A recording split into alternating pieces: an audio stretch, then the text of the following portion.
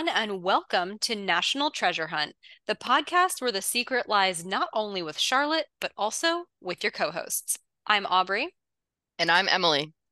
and today on the pod, we have a semi-serious discussion, would you say, Em? Oh, yeah, for sure. But I think we've been building to this for a while. Yeah, it's been a long time coming. We're going to be discussing the concepts of feminism and intersectionality in both National Treasure, the films, and National Treasure, Edge of History, the series. We are going to examine how women are portrayed and treated in these pieces of media. We're going to examine how that portrayal has changed from film to show. But we're also going to take a look at some of these intersectionality factors and track those changes as well. I think this is going to shape up to be a really interesting conversation that feels very National Treasure Hunt, you know? Yeah, I think 100% in agreement. But Aubrey, we have to start somewhere else. As always, right? Yes. Deep, deep in the depths of the Parkington Lane pit, perhaps. So, for any newcomers to the pod, our Screams from Parkington Lane segment is our weekly, bi-weekly, periodic acknowledgement about how National Treasure has seeped into every nook and cranny of our daily lives. Effectively, we, like Shaw, have fallen into the deep pits beneath Parkington Lane, but we, unlike Shaw, have lived to tell the tale. So, Emily, do you have a scream to share this week? I hope it's a good one because you have some competition. I have a really good one this week. I do have a scream and I want to do kind of like a real-time thing. So, I'm actually sending you a picture Oh, right okay. now. And we'll see what your response to it is. Oh my gosh, I'm like nervous. I've received the picture. Oh my gosh, it's a National Treasure Hunt sticker on a water bottle? Yeah. Whose water bottle? So this picture was sent to me by my friend Erica, who is currently a professor at Ursinus College, and I asked her whose water bottle it was. And she shared with me that it was Molly O'Rourke Friel's water bottle, who is an assistant professor of philosophy and was one of the professors that attended the common event discussion that we had at Ursinus and came up and talked to us about how much she loved our work and what we were doing after the fact. Oh my gosh, I love that. That's a pretty good scream. That reminds me of when that sticker popped up in the ice cream shop in Arlington. Hmm. Hmm. Was it not the best feeling when you got that picture? Oh, it was amazing. Okay, but I apparently have competition, so what's your scream? You do. This is like one of those once in a lifetime screams that I guess are just becoming more common in our lives. So maybe not quite once in a lifetime for us anymore. Um, Anyone who follows me personally on social media knows that I recently went on a work trip to Central Europe.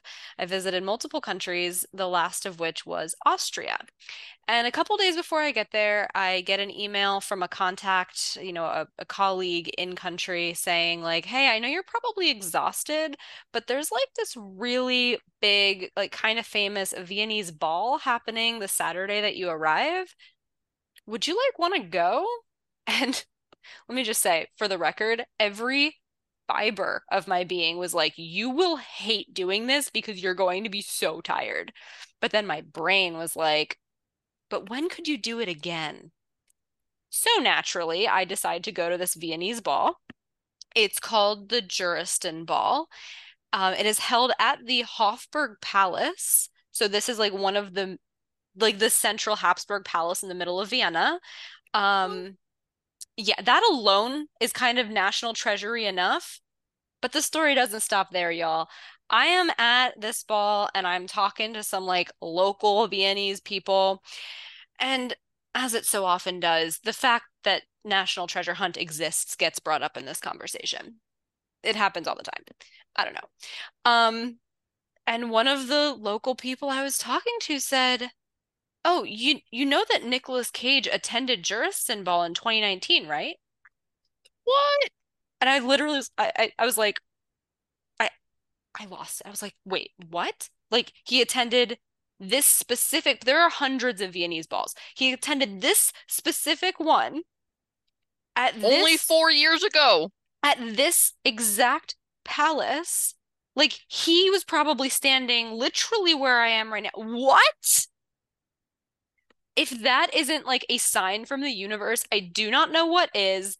And that fact alone made all of the exhaustion and the cost of the ball very much worth it. Yeah. I mean, that's, yeah, that beats mine.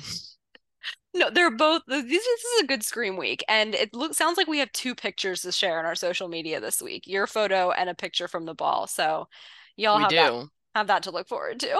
Yes. So, to see those pictures, go ahead and find us on Twitter and Instagram at NT Hunt Podcast. You can also find a bunch of information about basically everything we do on our website, nthuntpodcast.com. And please, if you haven't already, go ahead and order our book, National Treasure Hunt, One Step Short of Crazy, at tuckerdspress.com. Alrighty, shall we outline today's episode? I think we shall. So, what we're going to do is we're going to start with some basic definitions just to make sure everybody's on the same page. We're then going to talk about how we see the themes of feminism and intersectionality in the National Treasure films, followed by the National Treasure series. We're then going to kind of talk about just a few other kind of miscellaneous things that didn't really fit neatly into one of these categories, but I wanted to make sure that we covered. And then we're going to do a little wrap up at the end of our overall assessments of kind of how we feel about the way that these themes were represented in both the movies and the series itself. That sounds great. I think, like I said, this is going to be a really interesting discussion and hopefully thought-provoking enough that some folks share their thoughts with us after listening to this episode, both on social media and even on our Discord channel. So start collecting your thoughts, y'all. Yes, please do start collecting your thoughts. Okay, so definitions. These are Merriam-Webster definitions. So the definition of feminism is the belief in and advocacy of the political, economic, and social equality of the sexes expressed especially through organized activity on behalf of women's rights and interests. Now, that being said, we don't necessarily see organized activity um, that has to do with feminism in this franchise, but we're going to be talking about the concept of feminism and how it appears in the National Treasure franchise. Yeah, I think a lot of this is going to manifest as how women are perceived, portrayed, and treated in the franchise, especially compared to their male counterparts. So it's almost like we can perhaps identify opportunities for feminism or feminist action from these stories. For sure. And then intersectionality, Merriam-Webster defines as the complex, cumulative way in which the effects of multiple forms of discrimination, such as racism, sexism, and classism, combine, overlap, or intersect, especially in the experiences of marginalized individuals or group. And Aubrey, I know this is something that you actually work with a lot in your day job. Yeah, so when I think of intersectionality, I like to think of examples and basically different identity factors that all contribute to one's lived experience. And they can compound with one another to change one's experience of different situations in the world. So, examples of these identity factors include, like you said, race or even ethnicity, um, as well as things like disability status, indigenous status, LGBTQIA plus status. Um, let's see, living in poverty, living in rural versus urban areas. Um, those are all the ones that are coming to mind immediately, but that is not exclusive either. Like you can think of this very, very broadly. And I think it is important to note that gender is also an important component of intersectionality. And so it's actually pretty easy to see intersections between feminism and intersectionality itself. We're gonna explore that a little bit in this episode, I think, but it is important to recognize these, I think, also as separate phenomena. So we'll do a little bit of both. I really do hope this will be kind of a fluid conversation, so we don't necessarily have to call out specifically the feminism components and specifically the intersectionality components. So let's just kind of merge it together and see where we get. Does that sound good? That sounds great. So, Aubrey, like I said, we're gonna start by talking about the National Treasure films. Um, but before we kind of dive into some of the uh characters in the films, um, I was wondering if you might be able to kind of give us some of your thoughts on some overarching factors in these films. Yeah, I think this conversation can be very surface level or it can get deep. And in a way, I want to tackle both, right? So, the overarching, most obvious sense that I think most people will be able to agree with when it comes to their impression of the National Treasure films is that we are dealing with a predominantly white male cast. We have discussed previously, specifically in episode 35. I think that's Hunt for Cliches, this concept of the Smurfette principle. So the idea that you have predominantly men and sort of like one token woman, her role is to be ogled at or to kind of chastise the men in her life. And because of a deeper understanding of these movies, we really don't think that National Treasure subscribes to the Smurfette principle.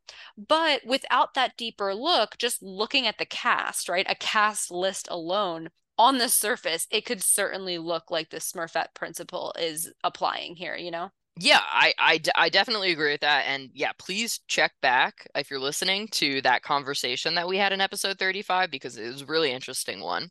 But so I think that kind of is a brief overview of like some components of the patriarchy, Hmm. right, that we see in these movies. But I know intersectionality is a factor that we haven't really talked about on the podcast Yeah, in the context of these films. totally. I think one of the big factors here that is actually quite important to the storyline in the National Treasure movies is that the characters are all well educated and pretty well off financially, right? Like even Ian, who is the villain, is portrayed as pretty smart. Like he is trying to solve the clues and he does solve most of the clues just slower than Ben. So Right. even our villain is like fairly well educated. We know that Ben is, right? We have his educational pedigree to reference. We know that Abigail is, she's a PhD, right? And high up in her field. Even Riley, I mean, he's a tech genius. And Yeah. then from a financial perspective, yes, we have Ian financing the treasure hunt, but we never get the impression that Ben is like impoverished, right? Or any of his colleagues. Plus, we see his father's home. He has a beautiful home. We even see Ben's apartment, which is spacious and he has the financial means to set up this whole particulate filtration system in his apartment. Like well educated and well off. You really get the impression almost that the biggest instability in the principal characters' lives is the fact that Ben comes from divorced parents. Mm, very true. I never thought about that. Yeah. So then we're getting a little bit deeper now, right? It's kind of Mhm. going from the surface level to the deep. And to go one step further, maybe one step deeper into Parkington Lane pit, if you will. Um, I kind of wanted to ask, do we think that this portrayal is a reflection of the social norms and what was typical in Hollywood and casting and whatnot at the time of filming, or even just the stories portrayed by Hollywood at the time of filming, this idea of white, male, well-off, etc. Maybe in part, but I actually have a theory that it's more than that. Okay. I think there might also be an element of story strategy here. What I mean by this is, we always talk about on National Treasure Hunt that the creative team makes the impossible as possible, right? In this movie, because it's such an incredible premise that you need to make the characters as capable as they can be of accomplishing this outlandish task. So, is having a financially well off, well educated team of treasure hunters a strategic element here to ensure the heist seems possible in the confines of a 2 hour movie? Wow. Okay. So I really like that point, and I would completely agree with you that I think the idea of them being well off and well educated um definitely was probably a strategic decision Mhm. in that sense.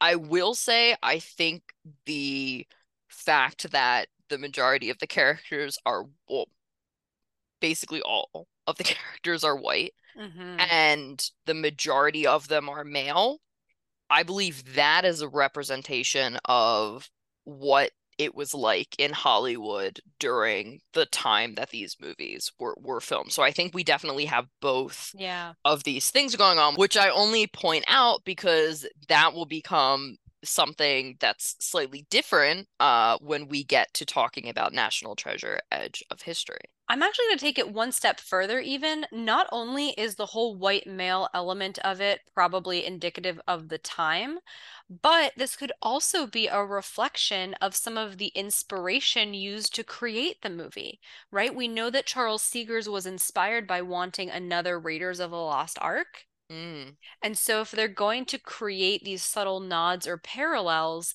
to a story like that, your main character is a white guy, right? He has this token female, true. right? Like things like that could also have been a part of it. Does that make it a good idea? I don't think we're ready to say that, but it's interesting to think of all of these elements coming together. Hmm. Yeah, wow. That's Thank you, Aubrey. That's a really nice overview. I think that that gives us a lot of kind of fodder, hopefully, for the continuation of this conversation as we dive into kind of the individual characters Sure. a little So bit. I imagine we're going to be focusing a lot on the female characters.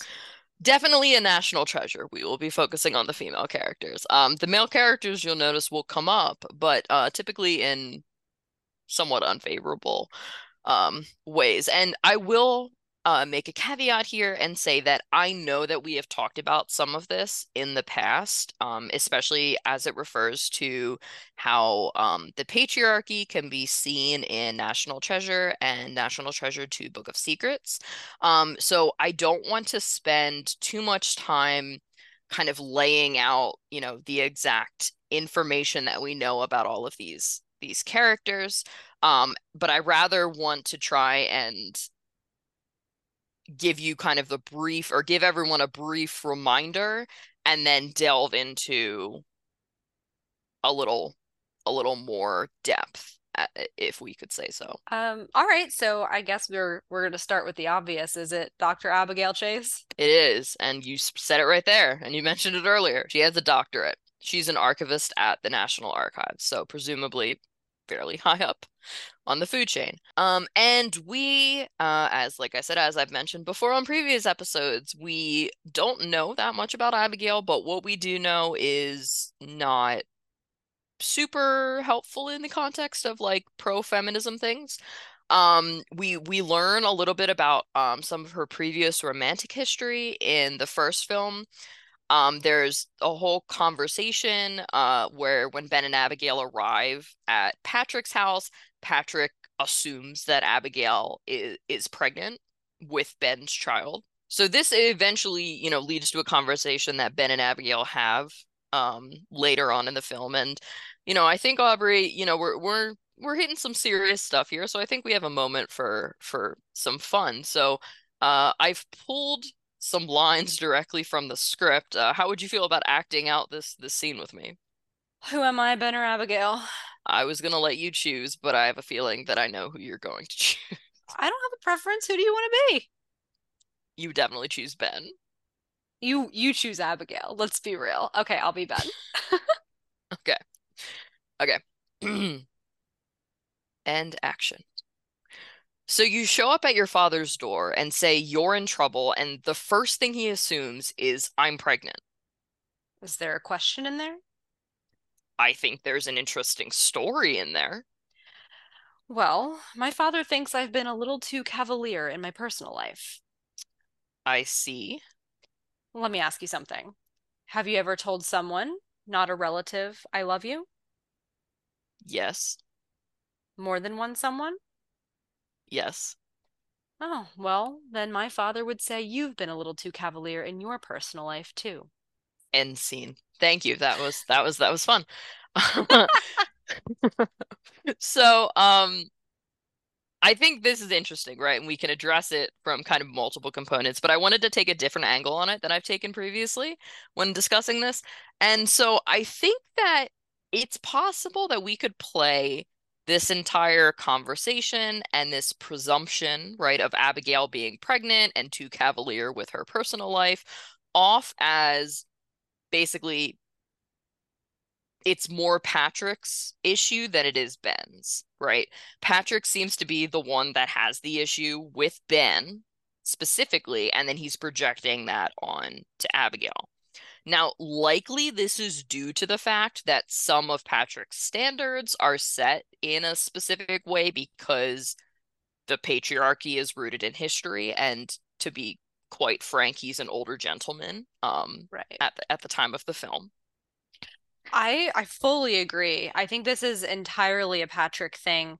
I don't think this conversation or this even episode is about assigning blame to characters either, but it is worth recognizing the different perspectives that characters come from. And I completely agree with your assessment of Patrick here. I will say that the flippant pregnancy comment has always bugged me, Hmm. personally. And I know that it was written to be funny. Right. And then it makes you ask yourself, what does that say about viewing audiences in 2004 that this writing team decided, we want a funny line here. What is the line that will make the audience maybe laugh? And that this was what they came up with. Right. And I do have to say that I think it's interesting because I completely agree with what you're saying. I will note though that it does lead to the conversation that we, so greatly or so wonderfully just acted out. Um, and I think that the point of that conversation was to kind of begin the development of the romance between Ben and Abigail. So I think that it probably served a dual purpose in a way, but I do think that I'm probably just trying to explain it away slash give a little more credit to like the quote unquote joke um itself in trying to see it from a more positive light. There are other ways that we could have come about this Yeah, conversation exactly. without needing the pregnancy comment thrown in there. Yeah, no, I completely agree. Okay, awesome. So, the other kind of main thing that I have that's a little newer. I don't think I've talked about this before. We know in the second film, that Abigail is dating Connor, right? And she's dating Connor in the beginning of the film and then kind of a little bit in the middle of the film. Um, but this is made to seem like a really big deal. Um, and personally, and I would assume you're the same, Aubrey. I literally have no issue with her dating Connor in the second film, aside from the fact that one, it's not Ben, and I want her to be with Ben. Um, and the fact that I feel like it's treated as some kind of disservice that she is doing to Ben by essentially like moving on with Connor so quickly. We don't really get a sense of the exact timeline of like when the breakup happened and when she started dating Connor, but I feel like we're led to believe, or at least I have always interpreted it as it was relatively recent breakup. I think that's a fair assumption just because of the comments that Patrick makes about all of Ben's boxes being in his house and how Ben is staying with his dad, as opposed to, like, for example, having his own apartment again. True. Yes, exactly. And so, like, one, that gives me this kind of thought that maybe Ben is like working to get Abigail back the whole time, which is why maybe he also hasn't gotten his own apartment. But two, I don't know if you felt this way, but I have always gotten the sense that the movie, which I realize is weird to say, or the writers wanted us to feel as though Abigail was moving on too quickly from Hmm. Ben. Is this my own personal bias talking? It might be. And I'd love to explore that more because I personally never felt that way. Actually, almost on the contrary, and this could be because of myself living in the Washington, D.C. area, but I almost felt like we were supposed to think that Abigail was kind of leveling up because she went from this like informal treasure hunter to a White House staffer. Like, ooh, like big deal, person in the White House. You know what I mean? Hmm. Yeah, that's Um, very true. It's interesting though because his character, and obviously this is probably a bias that we both hold too because we see him as Phil Dunphy from Modern Family, but like his character is not portrayed as like the most with it, like the smartest mhm. person in the room. Um, But he can get them into the Oval Office. Like Ben can't do true. that. I mean, Ben That's could very true. probably figure it out because he's done crazier heists, but like fundamentally, Ben can't do that. Yeah, no, that's extremely true. Um, but so I guess this whole concept of like wondering if this is my bias, obviously it's because I'm interested in the romance, right? I want Ben and Abigail to be together. But it also gives me this kind of thought of, are we supposed to be seeing the events of the film to some extent through Ben's eyes? Obviously not directly, right? It's not that Arthur episode where he wakes up and doesn't have his glasses on and has to put them on, right? It's not from Ben's perspective purely, but I feel like we're at least supposed to be siding with Ben Mm, because at the end of the day, we have three protagonists, but like Ben is the main one. right, right. Yeah, I mean, I think that makes a lot of sense. I mean, to some extent, we do know that Riley is supposed to be the eyes and ears of the audience. Hmm. And if Riley's going to take a side, it's going to be Ben's. So there's that as well. That's true. Honestly, Aubrey, thank you for bringing that up because that leads directly into the next point that I wanted to kind of pull out here, which we definitely have talked about before, but I feel like it once again, this kind of is one of those quote unquote jokes that you were Yeah. referring to, like with the pregnancy thing, that we personally have always found just a little unsavory.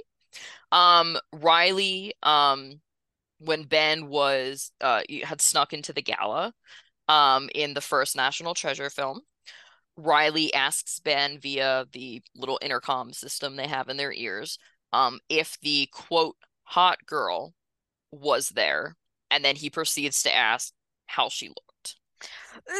Yeah. This was one of those moments where you are seeing everything through Ben's perspective and you hear like the little voice coming in his ear of Riley, and it is supposed to be funny. And that has a part, I mean, I think by and large, National Treasure has aged fairly well. This is not an example of that. Oh, not at all. And honestly, and this is something that I'm willing to admit, because I feel comfortable with kind of the audience that we have here, and I feel like we've been doing this for long enough. This is one of those things that when I initially saw the movie, I definitely thought was like humorous. Hmm. I thought it was a funny line. And now every time I watch it, I'm like, I We cringe. I cringe. And I think that's because I've become more educated Yeah. about these kinds of issues as I've grown up and as society has begun to change. And we're going to continue to see those ideas of societal norms Hmm. changing as we get further in our discussion and start talking about Edge of History a little later as well.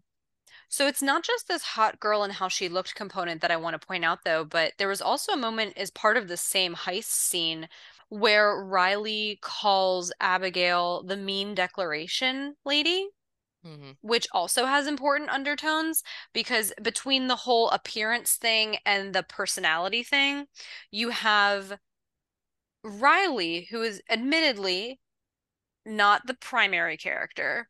Hmm. He is doing the common thing of like validating or assessing the value of a woman based on her appearance. And we're also getting a critique of her personality that, from what we have seen, is not justified. Is she mean?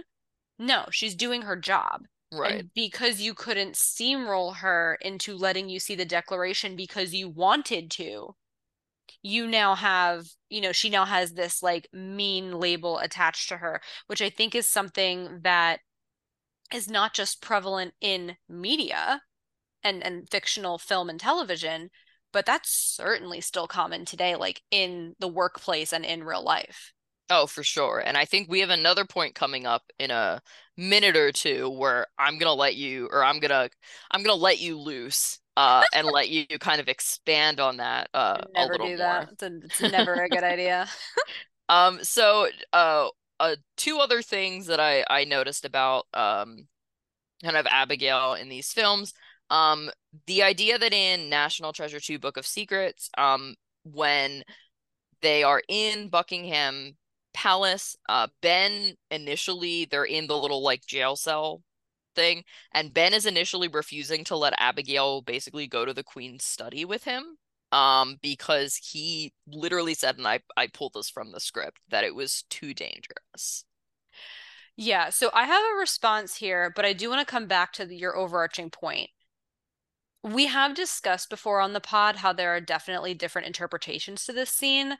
I think you still think that Ben meant it. He meant it was too dangerous.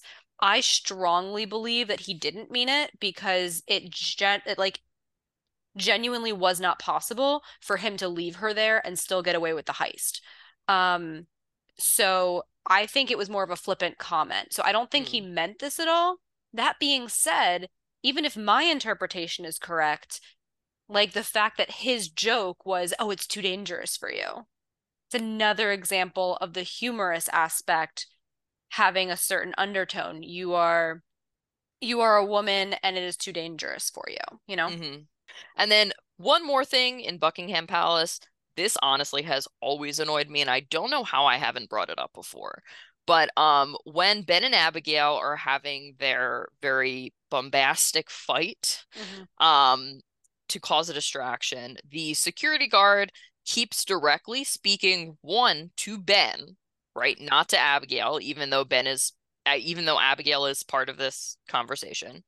And the security guard is continually asking Ben to take his missus outside. He literally says, like, you and the missus, or like, please take the missus outside, like numerous times in the script for that scene. I literally never thought of this before. This is such a great point. Oh, yay. I I never mean, thought like, of not that yay before. for feminism, but Wow. Sorry, now I need to think about this for a second. You are so right. I'm trying to think if there's any story reason why that decision would have been made. And the only one I can think of is the fact that Ben is the one that's actually on the banister, so he's causing more of the disturbance. yeah. But that only potentially explains why he's addressing Ben specifically. The whole take your misses outside. Yeah. Like, for all the guard knows, Ben is antagonizing Abigail, and maybe should she be forced to leave as well? I don't know. The guard Right. doesn't know anything about their relationship either. He Right. doesn't So know he's that presuming. yeah, he doesn't know that they know each other necessarily or that they quote unquote came together, even though they didn't, you know what I mean? Well, I mean, Um, they are some of the stuff they're saying. I think would give him some hints that that's they true. are involved or were involved.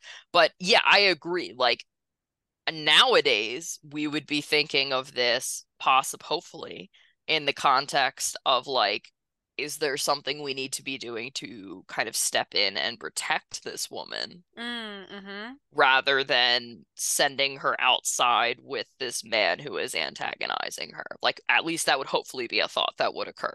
Excellent, excellent point. Yeah, cool. Well, thank you for talking about Abigail with me.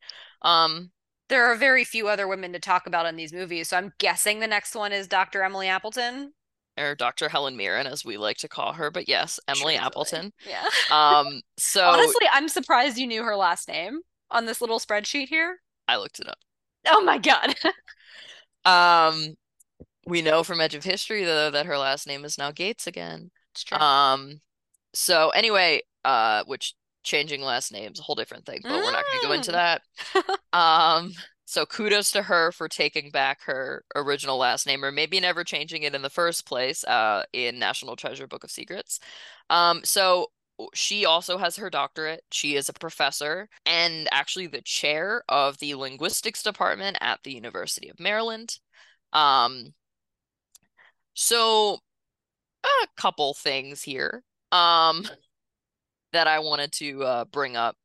Emily, claims during some heated moments in the film that she and Patrick got divorced because one of them had to quote unquote grow up and stay home to take care of Ben. In this case, I'm assuming the stay home component of this means no more treasure hunting rather than like quitting a job and becoming a stay-at-home parent.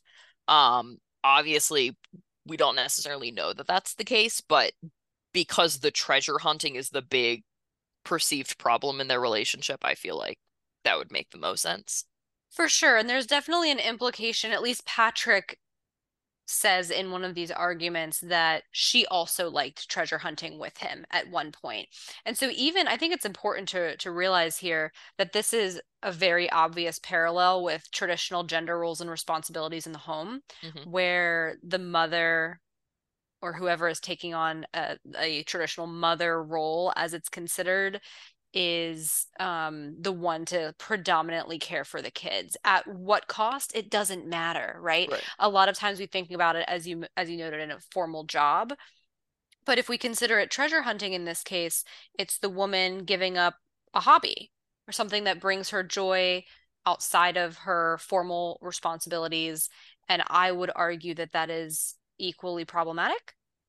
Definitely. And I also would like to point out the concept of like grow up here because I think it's really interesting in a lot of situations. I think we're conditioned, or at least have been in the past as women, to see men as at some point kind of making that transition from like bachelor living to being more of a grown up and having, a job, a steady income, being the one that provides for the family, right? Like that's how the patriarchy would like us to see this situation.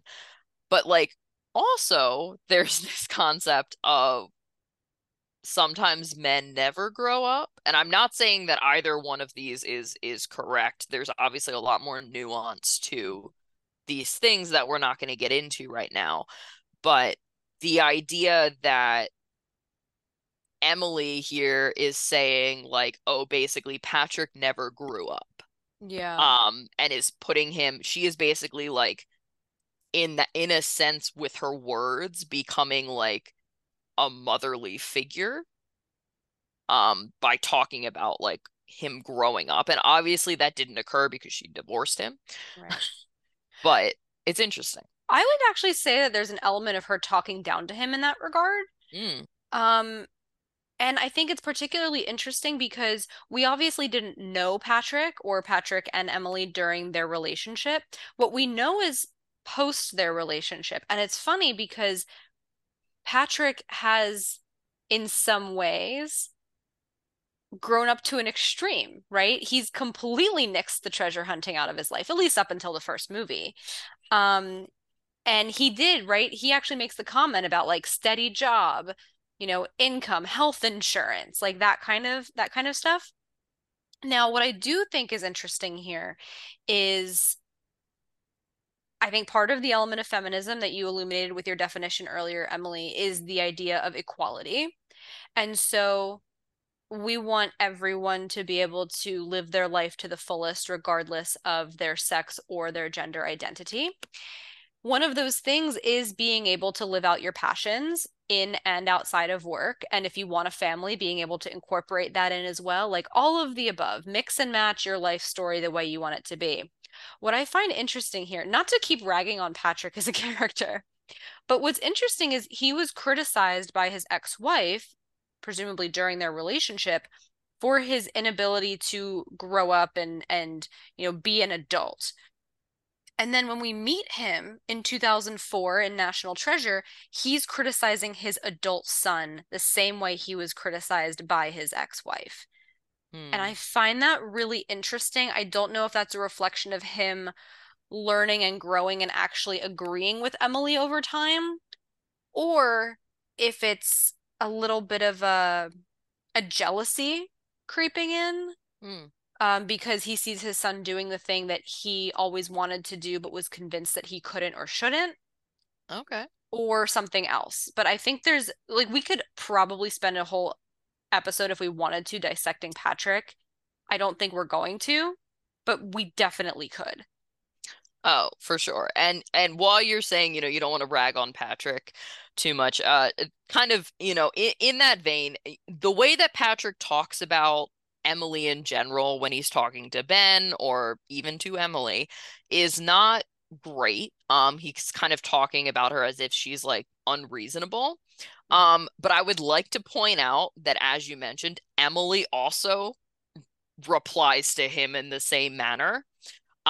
So I feel like this is like there might not be quite as much patriarchy in I mean the patriarchy is definitely still there, but at least in terms of like both sides, you know, getting hits in, Mhm.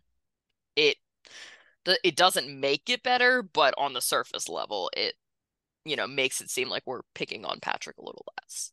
Yeah, I believe that. I actually think that in general, the Emily character, like the concept of the Emily character in Book of Secrets, is a pretty strong example of feminism and general anti-patriarchy, just because she is really revered and respected for her skills and qualifications, right? Like people are going to her as the preeminent expert in this field, and she is never questioned. You never get the sense that someone is questioning her abilities or her profession or her credentials because of her gender, which I think is a stark contrast to what you see in academia in real life a lot of the time. Yeah, for sure. I mean, she, at least by her students, Oh seems to yeah. be characterized as unreasonable or like impossible to work with, or like you get the impression that she's too, quote unquote, too academically picky Hmm. with her like standards. And it makes me wonder, kind of to your point, if this was specific to her being a female in academia, or like, yeah. And I have examples that could go either way in real life, but Aubrey, this is where I kind of want to let you loose here because I know that you can share some things. Yeah, I'll keep this as concise as possible. I don't think that it was intentional on the part of the creators in any way, shape, or form to portray her as an unreasonable academic because she's a woman.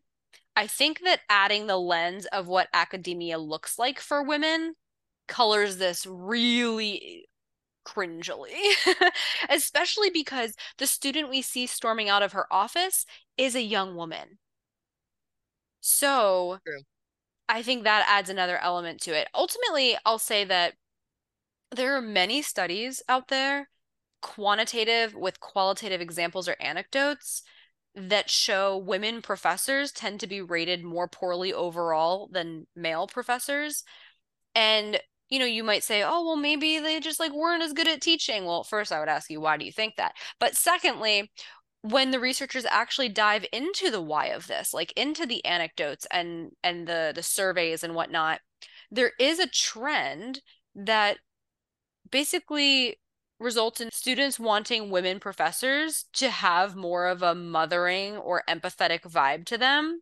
And so if they're not, if they are normal human beings with expectations and standards, even the same expectations and standards that male professors would have, then these women professors are disliked and consequently punished in some way for it. That punishment comes in this form of like negative student reviews. And in many universities, student reviews might determine whether or not you get promoted or whether or not your contract is renewed or, different benefits like that. Um, I've heard similar anecdotally like stories when women are chairs of departments where, a chair of a department is supposed to make a lot of decisions. And sometimes those decisions are tough, and sometimes those decisions aren't liked by all of the professors in that department. But it is taken very differently if a woman makes those decisions than if a man does. I think, again, anecdotally, I've heard when the man makes that decision, it was like, oh yeah, like, he had to make a tough decision. Good for him for being able to make that decision. And if a woman makes that decision, it's, oh my God, she's screwing over everyone in the department. Wow, yeah. Thank you for sharing all that. I agree with that. I think that's really interesting, and I think as someone who is intending to go into more into academia as a woman, it is definitely giving me some stuff to think about. So to color this in the context of this scene that we see Emily actually being a professor, I think it's particularly telling that it's a female student running out of the room screaming, I hate her because she's too tough and she's too demanding and what have you. Um, that in retrospect is a little icky. It is a little icky. It is.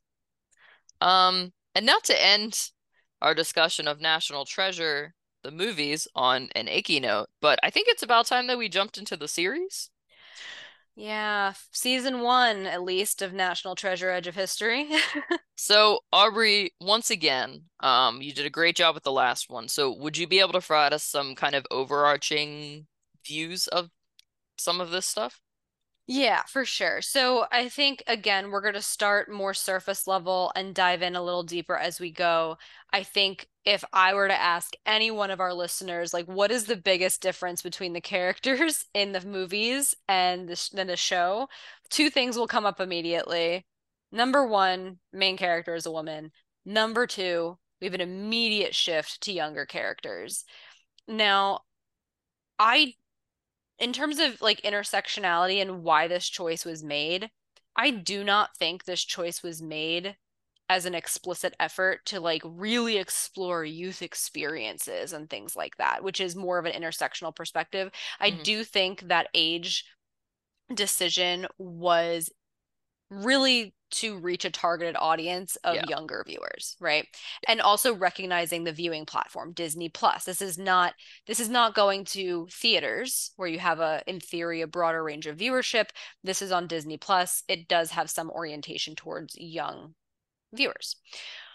Um, Another overarching point is, of course, that the cast is far more ethnically diverse, reflecting different backgrounds and experiences that we can explore more momentarily, but it is a big departure. Hmm. And I'll also note, because we harped on this point from the opposite perspective for the movies, in the show, we do see a good range of financial situations here as well. And so you could ask yourself what those lived experiences in different financial situations might mean for how the characters experience all of the events that are happening in the show, right? This financial situation spectrum ranges from Jess literally being in debt from her mother's medical bills to Ethan, the law student who has a super nice car and a super nice apartment that literally people on Twitter are like, I just want to know how Ethan affords that apartment.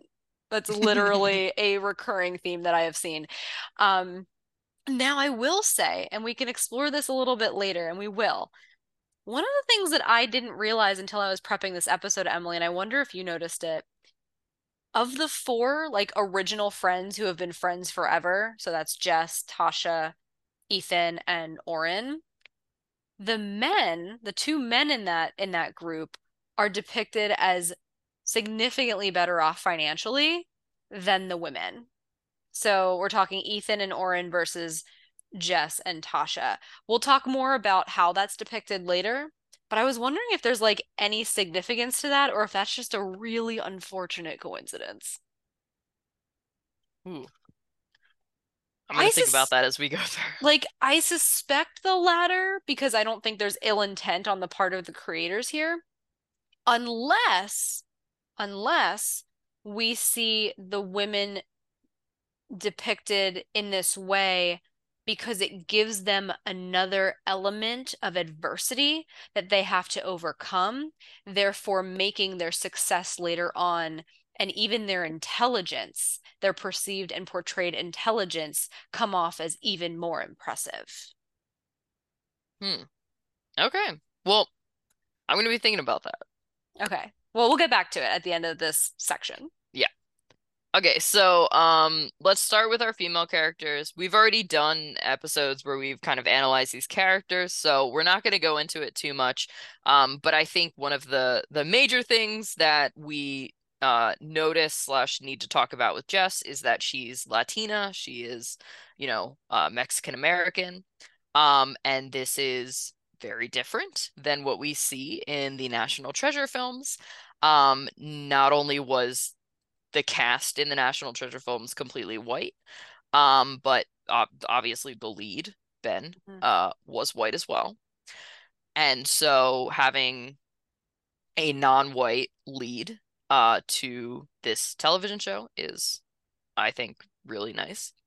And I think it's significant from a very particular perspective. We saw a lot of criticism, I would say unwarranted criticism online, where it seemed like people were asserting that this decision was just made for for a box checking exercise standpoint, but it goes so much deeper than that inherently. If you buy into our whole conversation from the first half of this episode, where we talked about seeing things through the eyes of Ben as the main character, immediately by putting Jess in the main character role, and therefore we're now seeing things through her eyes, you're immediately getting things through a different lived experience. Like, imagine a 22-year-old Ben, 22-year-old white Ben, literally playing the role of Jess. Things would be super different. And if I think it's hard to argue with that assertion, and that alone should explain the importance of the intersectionality in the show. For sure. Um, I mean, and then, you're talking about seeing things through, or, if Ben had played this role, right, things would have been super different. I mean, one of the things that would have been super different that was kind of a big deal in the series was, Jess's DACA status. Yes, definitely. Now, this was really significant also. I want to note in that this was the one of the first, if not the first, portrayals of like a main character having DACA on a TV show. Um, Certainly the first time it happened in this franchise, but it was actually bigger than that from a television like history perspective.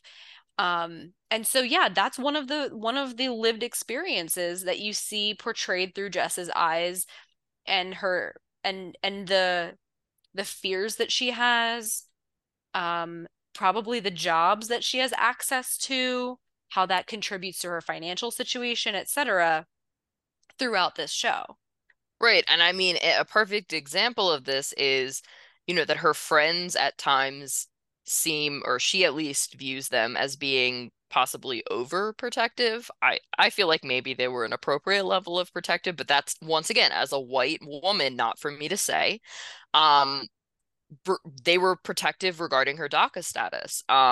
We also have to keep in mind that in order to continue in this protection of her, which Ethan was doing kind of from a romantic interest as well, he did tell Liam about Jess's DACA status without her permission, and that became like a minor issue that was raised um in the series. So, I mean, not only do we have to think about in terms of her, possibly being able to get a job, right? I mean, we know she wants to be in the FBI and she needs to be an American citizen in order to be in the FBI. So, I mean, her dream career is literally currently unattainable Hmm. until she can become an American citizen. And then also we're seeing this affect the way that not only just people interact with her, but also like her close friends. And I think we want to see that from a positive light because, we want to think like, well, friends being protective of you is always a good thing. But it's a different kind of burden than I feel are those that like you and I, Aubrey, would experience. There's also the fact that watching her make decisions herself, given her full history and her citizenship status and things like that, I feel like I recognize when I watch the episode when she chooses to cross the border into Mexico, knowing that she won't be able to legally come back. I watch that episode and think, I don't understand her decision. Hmm. And then I have to recognize the perspective that I'm coming from and say, I don't understand her decision, but I can't understand her decision because Right. I cannot relate to her position. I think that's an important question to have, though. Like, I suspect I'm not the only person who responded, like, I don't understand her decision. So that can lead to interesting conversations with people who might be in her position. And you know what? Maybe not everyone in her position would agree with her decision either, Right. but some might. And there's also the element of family and her family history that became very important and her culture that might have drawn her to make that decision that you and I cannot and will never understand. Yeah, and I think, Aubrey, what I want to say here is I think, this maybe in this moment is kind of a calling to us, to try to see if we can find some fans of the series that maybe aren't in this exact situation, but are at Maybe you least think you think some of them are looking for a Pan American treasure? are closer to Jess's situation than you and I as white women are, and maybe having some of these kinds of conversations and, trying to understand what, others' perspectives may be. Relatedly, I've long wondered whether the creators of the show spoke with people of Latin American descent, people who do have DACA status, and kind of ask the question of how would you have responded in these myriad scenarios.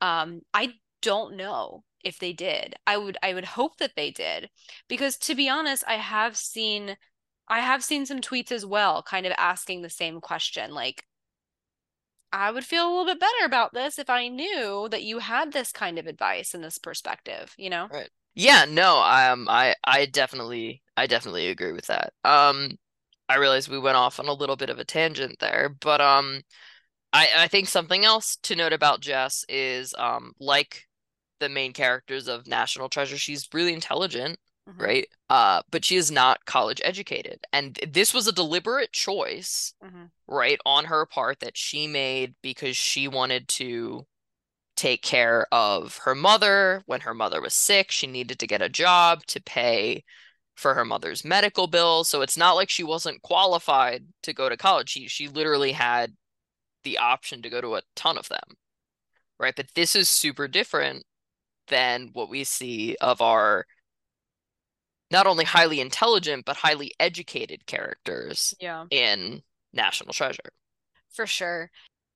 Now, remind me, were there any moments in the show that that showed people questioning Jess's authority because she was either, that gives you the impression that they were questioning her because she was either a woman or young or not college educated. Yeah, so I know I'm the quote person. I don't know a direct quote, but there was a scene early on in the series where her boss at the storage unit place where she worked was definitely quite rude to her. This was specifically when she was trying to solve the I am a ghost thing that Sadusky had left, and he kind of made some comments about like, oh, well, like, aren't you special? And like, just he was kind of like, he didn't really care, and he made that very apparent. And I'm not sure if his rudeness was directly related to her being female or not college educated, or could have just been because she like wasn't doing her job and was depicted as being like somewhat distracted from her job during the series. I mean, in retrospect, I think it might have been a little bit of that last thing, but I think it's also tonally and knowing the scene in which this happens, I think it's the boss, his insecurities about his inability to solve this Hmm. problem being projected, and then you have to ask, he is a middle-aged Right. white man Why is he so insecure? with this insecurity Right. about a young Latin American woman being smarter than him. Yeah. So yeah. I mean, that was one. The other main one I noticed once again, I'm sorry, I don't have a quote for you. Um, I would say that Billy definitely talked down to Jess at a number of times during the series, but the one that I'm thinking of specifically was at the USS Kidd.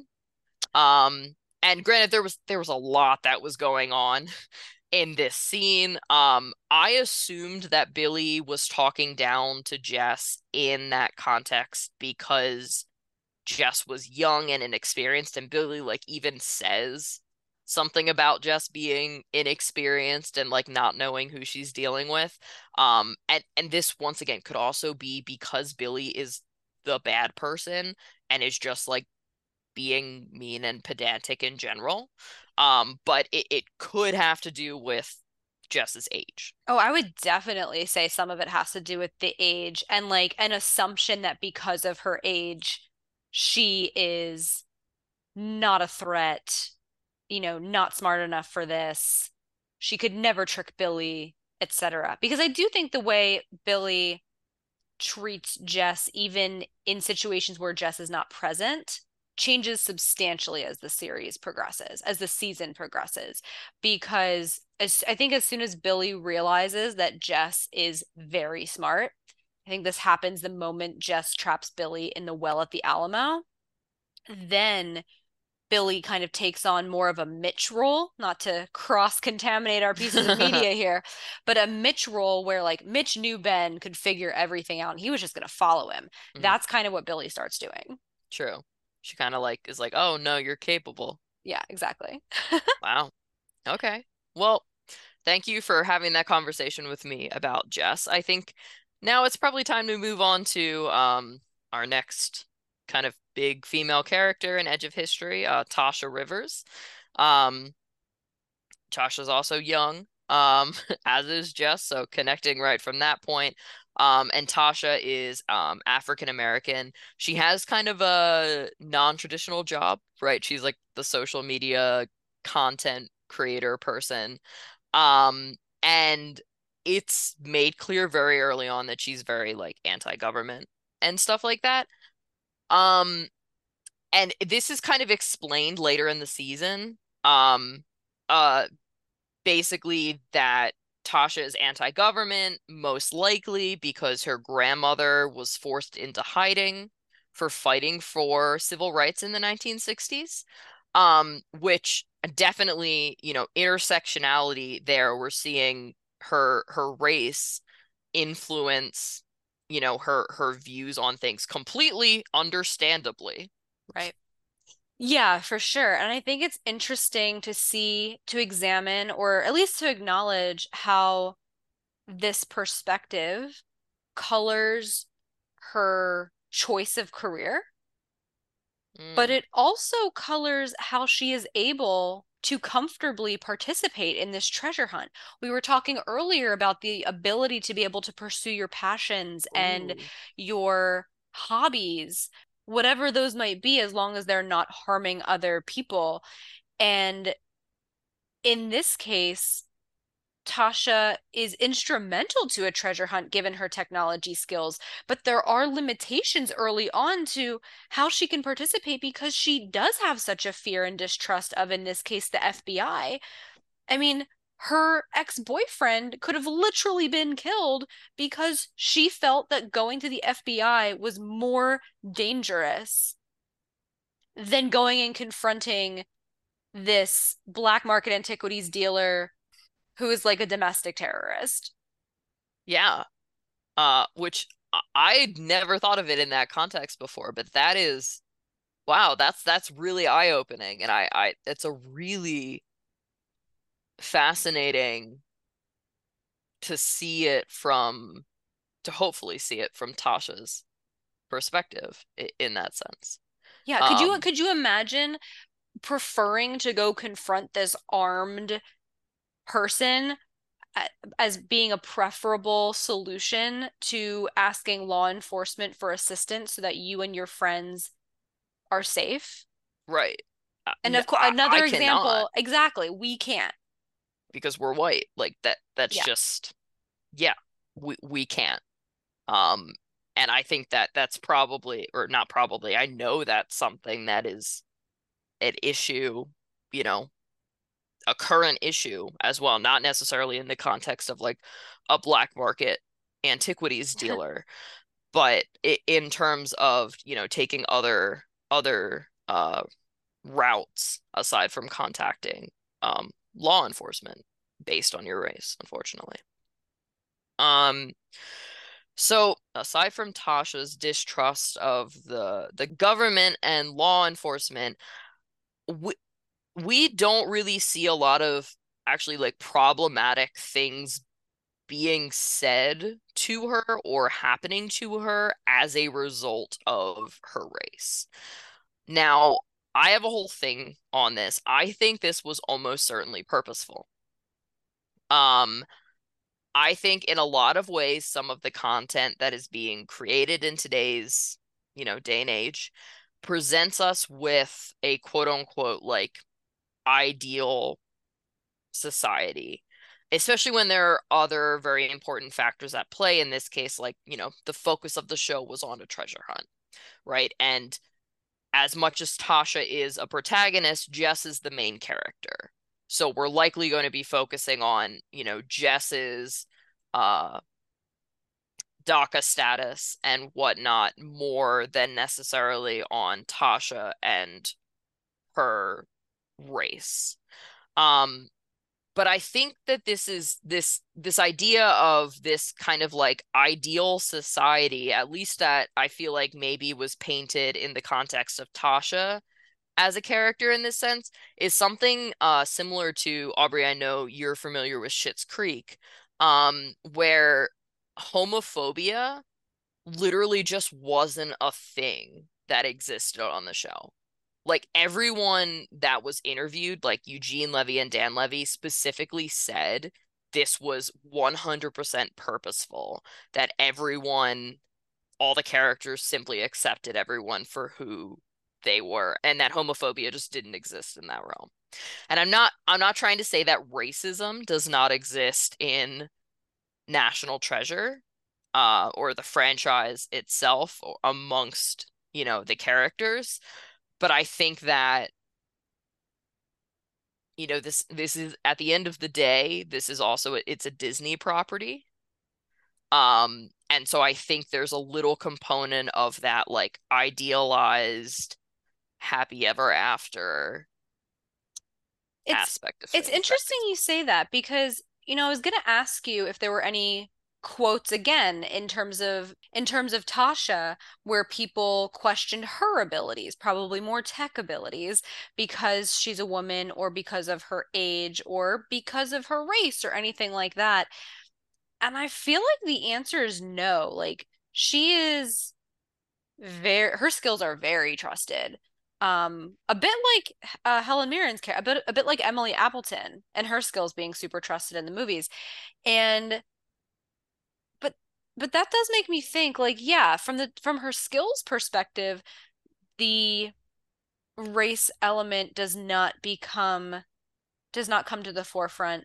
But in this whole anti-government, Right. anti-FBI, it does. And so that almost feels weird to me. Like, did they want to make the race not a thing in this show or not? Yeah, it definitely feels like kind of there's a little tension there, I think, Yeah. between those And two ideas. It reminds me of actually, without saying too much, Captain America, the new Falcon and the Winter Soldier show that came out. It was a Marvel Disney Plus show, but they kind of tried to address race hmm in it, but didn't do like an amazing job. hmm Um, and so I feel like this also just might be something, and not that this is acceptable in any ways or we're making excuses, but it might not be something that Disney is like doing often enough to be good at. that and there could also be the explanation that you gave previously that this is a show about Jess and Hmm. Jess's story. Um, and therefore the race element is not examined as deeply as it could be because of that perspective. That being said, is it problematic that if they had to pick one racial element to do, like they boiled down the experience of race in America as only about being relations with government and law enforcement, Right. when that's one piece of a very complex puzzle? Yeah, definitely something to think about. So I just would like to point out to our listeners if you know of any examples from the show or when you rewatch the show of Tasha specifically being like talked down to or questioned because of any of these kind of intersectional factors in her life, and you want to let us know, specifically me, if I miss something, please, tweet at us. We'd love to have that conversation. Um, that being said, we do need to start kind of, begin to wrap up with our last handful of characters. So I think next I want to talk about Billy, Billy Mhm. Pierce. I think, right off the bat, something that struck me as interesting is that there is definitely something to be said for the fact that Billy isn't actually the highest person on the food chain in Crosses Nostrum. Oh yeah, she is literally beholden to a group of old white men. I will say Billy puts the men in their place fairly quickly. Um, that being said, did you notice this? They do accuse her of being emotional and not level-headed because this treasure hunt is too personal for her since her brother died in the treasure hunt. Yep. Hmm. Like, would they have said the same thing to who we now know as Salazar or literally any other man in Cross Nostrum? No, No, absolutely not. they would not have. Absolutely not. They would not have. Um, And so, yeah, like you mentioned, she's beholden to this board of old white men. hmm But she also, it's made pretty clear from the beginning that there's like another player that's like even higher up, that is Salazar. And, obviously we don't learn who Salazar is until the end of the first season, but Salazar is, we know now, a man. And I don't know if you noticed this, but was referred to almost exclusively with male pronouns from the beginning of when he was mentioned in the show. So we kind of knew that it was going to be a man, which just to me, I feel like we were very gung ho, not necessarily naively, but we were very gung ho about the fact that we were getting a female villain and that she hmm seemed really powerful. And I mean, she was very powerful and is, I guess she's not dead. Spoilers. Um, but there's this hidden element. of like, oh, she's actually like the top dog here is actually a man. Yeah, I mean, I'm going to take it one step further again and say, what's the significance to the fact that this like head person who changes, every X number of years when the person needs to be replaced, the name for that person is a male name, Ooh, right? Like we know now that Crossus Nostrum has been in existence in this fictional world since a very, very long time, right? Like ancient times when the patriarchy is obviously, far more prevalent even than it is today. Um, and that's when this name was created. So it's not surprising, but it is worth mentioning, I think, that I don't know, we expected him to be a man and everyone referred to him as a him because the name is Salazar. So everyone expected it to be a man. It actually would have been a huge mic drop moment if it wasn't a man. yeah, that would have been kind of cool, but that's not what happened. Okay, last female character we're going to talk about from Edge of History, Agent Hannah Betsy Ross. Um, Main thing here for me, um, there might be something to be said about the fact that Agent Ross is relocated, which we learned early on in the show. She was very high up in her class at Quantico.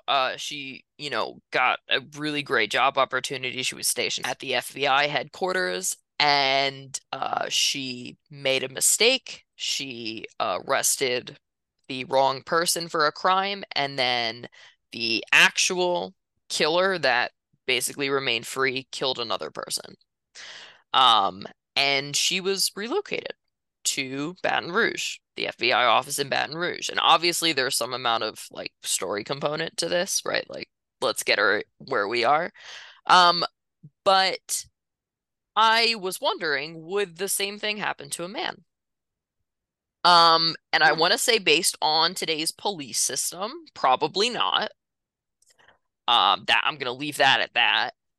Um, but it is made to seem as though Ross got relocated not by choice. Right. Right. And this is in stark contrast to someone like Dr. Zeke, a man who made ish a similarly bad mistake. I mean, he killed someone on the operating table and he chose to become a coroner rather than being fired. Is it possible that he got fired? Maybe, but it's definitely implied that he made the decision himself to become a coroner. This is another really interesting point that I had not thought of before. Yeah, so I just yeah. I I don't know how to feel about that. I don't know that that was I highly doubt that that was purposeful. Yeah, for sure. But I think it's interesting to consider if it wasn't purposeful, what it says about Right. I mean, society. so much of this, I feel like we know the creators of the show. We Hmm. know they're not doing anything with ill Right. intent. So nothing is ever intentional in a bad way here. But what do our ingrained perceptions of the world cause us to, in this case, write or produce or create, right? So that's super interesting. But before we jump out of show mode here, I do want to take a moment to talk a little bit about our key male characters um in Edge of History. So first we have Orrin Bradley. Now, uh Orrin's history and his family history is never specified. When that happens, we tend to look at the history of the actor.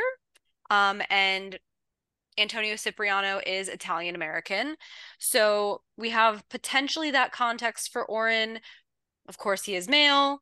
In terms of his career, he is an entrepreneur. And I will say it's worth noting this like general characteristic that he has a very high level of confidence, right? He is very sure of himself, seems to not really think anything is out of the question or impossible, and has no hesitation whatsoever, for example, when he's approaching or pitching these wealthy investors at the governor's mansion. Hmm. Um, which is a level of confidence I can only ever hope to obtain in my You're life. definitely closer than I am. Right. So like we'll leave that there, I guess. Yeah. So who's next? Next, I would just go with his roommate, Ethan. Ethan is an Asian American man. As we discussed before, he is a law student. So he is, if not currently, en route to a very lucrative career if he wants it. But we do get the impression that he is well off. Again, he has a fancy apartment that many people have commented on, both in the show and online. Um, and he has, I think, a convertible we see him drive if I'm not mistaken. So nice car, regardless, was the impression that I got. I'm gonna move right on into Liam now because I think of all of the male protagonists in the show, you might have the greatest argument for saying that Liam is maybe not financially stable in the same way that someone like Ethan is. That being said, while he is portrayed as a white male, quote unquote, struggling musician, you never really get the feeling that he's really struggling to pay the bills, right? He is able to make the choice to pursue his dream of being a musician, even if it's not immediately lucrative, even if it is a risk. And you don't see any after effects of that potentially having a negative impact on his ability to live his life. The only time we see him need money is when he's been given this house. So, like, here's another instance. Yes, he needs money to pay the taxes on this house, but now he has a He has a house. house with a secret room Right. Like, that he can now seriously. access. So, that being said, based on this very rudimentary examination of these male characters, I maintain my principal argument that it is only the young women who are truly depicted as struggling to make rent, etc., in this show, at least in the first season of this show. Okay. Very, very well put, Aubrey. So, as we kind of went through this episode, I realized that a lot of my miscellaneous material I had kind of used. But I would like I do have one miscellaneous comment that I think is just interesting, to consider. We've touched on it a little bit, but I want to just bring it up again. Um, in case you haven't noticed, listeners, there is a distinct difference between the jobs and the socioeconomic status, even between the characters in the National Treasure films and season one of Edge of History.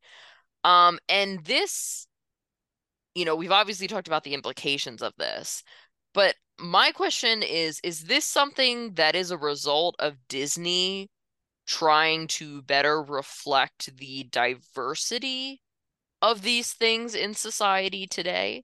My assumption is yes, because I know Disney is moving, and most companies are moving towards more representative um media. But I think this kind of just brings us back to, to bring us full circle, the idea of what Hollywood was like when National Treasure Mhm. was made and what Hollywood is like now when this series is being made. And I think there's some interesting connotations to that. Yeah, it's an evolution of the industry, I think. And I suspect if they made National Treasure 2 Edge of History Secrets books in 20 years from now, Dear Lord. 20 years from now, it would also look a little bit different. It's True. interesting that we can't possibly think of what that difference could be. AI. Oh gosh, none of the characters are actual people. Hmm. Just robots. Fun. There'd be no problem getting Nicolas Cage into that series, right? True. Okay, so thank you, Aubrey, for this really, really interesting discussion. I know we ran a little long, everyone, but I feel like it was worth it because I do feel like this is an important set of topics to discuss. So, right before we wrap up, I just want to kind of get what the overall kind of critiques and assessments that we have of this conversation that we had today. Well, I do want to end on a little bit of a deeper note, maybe even an optimistic and forward-looking one.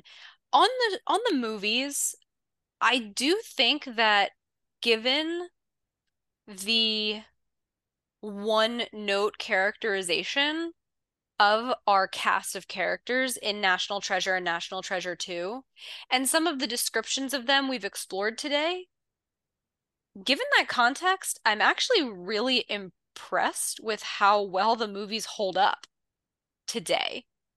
Yeah. Because I feel like a lot of movies in the situation where it's like all men, the women are treated sometimes not great, they would not be considered to hold up today. Why do I think that is? I think it's because of all the things we didn't talk about today.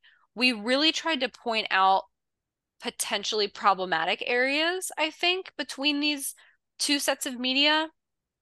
And what we didn't point out as much, especially with the film, since we've done it before on the podcast, is recognizing how Abigail and Emily, while they are far and few between as female characters, they are brilliant. They are just as smart as their male counterparts, if not smarter. They are quintessential to the treasure hunt. They are not the Smurfette principle. Hmm. Shifting to the show, I would say that given this analysis, I didn't realize it until we prepped for and had this conversation, but I'd say that there are still actually some major patriarchal undertones in the series. Um, Here's a small point that we didn't talk about, but have you noticed that the male protagonists still outnumber the female ones? Like, Oh my gosh. I mean, just like tiny detail there, but some of the other things we've talked about today as well. But I will say that the intersectional representation, specifically related to race, ethnicity, and socioeconomic status, is vastly improved. Now, where could we improve even further? Well, I would say that in a show that centers Indigenous culture so deeply, you would hope that Indigenous actors would be hired in at least some roles. So I would say Hmm. that is an area of potential improvement if they were to continue with this, pre-Columbian Native American history track in potential future seasons. Mm. Um, One other point that I wanted to make before hearing if you have any reflections, Em, I found it interesting that the show still hasn't really incorporated an LGBTQIA plus angle. Hmm. And I say that's interesting specifically because purely anecdotally and observationally with what I've been seeing on TV, I feel like this is one of the first intersectional factors that shows and movies are integrating today. I feel like we're seeing a lot more of that, and it's so great because that representation is so important that I almost assumed it was going to be in the show. Yeah, I think I assumed that too. I didn't really read too much into the fact that that wasn't there, but I do agree that there's room for improvement on that front. I mean, and again, there's probably nothing nefarious there, just an observation for sure. Yeah. And I think Aubrey, what you just said, nothing nefarious there. I think that that's kind of what I wanted to reflect on. Is, you brought up the idea like we know the creators of this show. We know the lengths that they went to in creating the show. And we know, that they are kind and thoughtful humans. Um, but I think the fact that we are able to sit and kind of notice all of these potential issues, right? In the series, as well as in, the movies, is I think that just means that there's really something to be said for how deeply rooted uh our biases and the patriarchy are in our lives. Mhm. Like it's a continuous process that I think everyone is or should be working to break free from. And that being said, we acknowledge that all of our analyses that we presented today are reflective of our own personal perspectives and the knowledge that we have.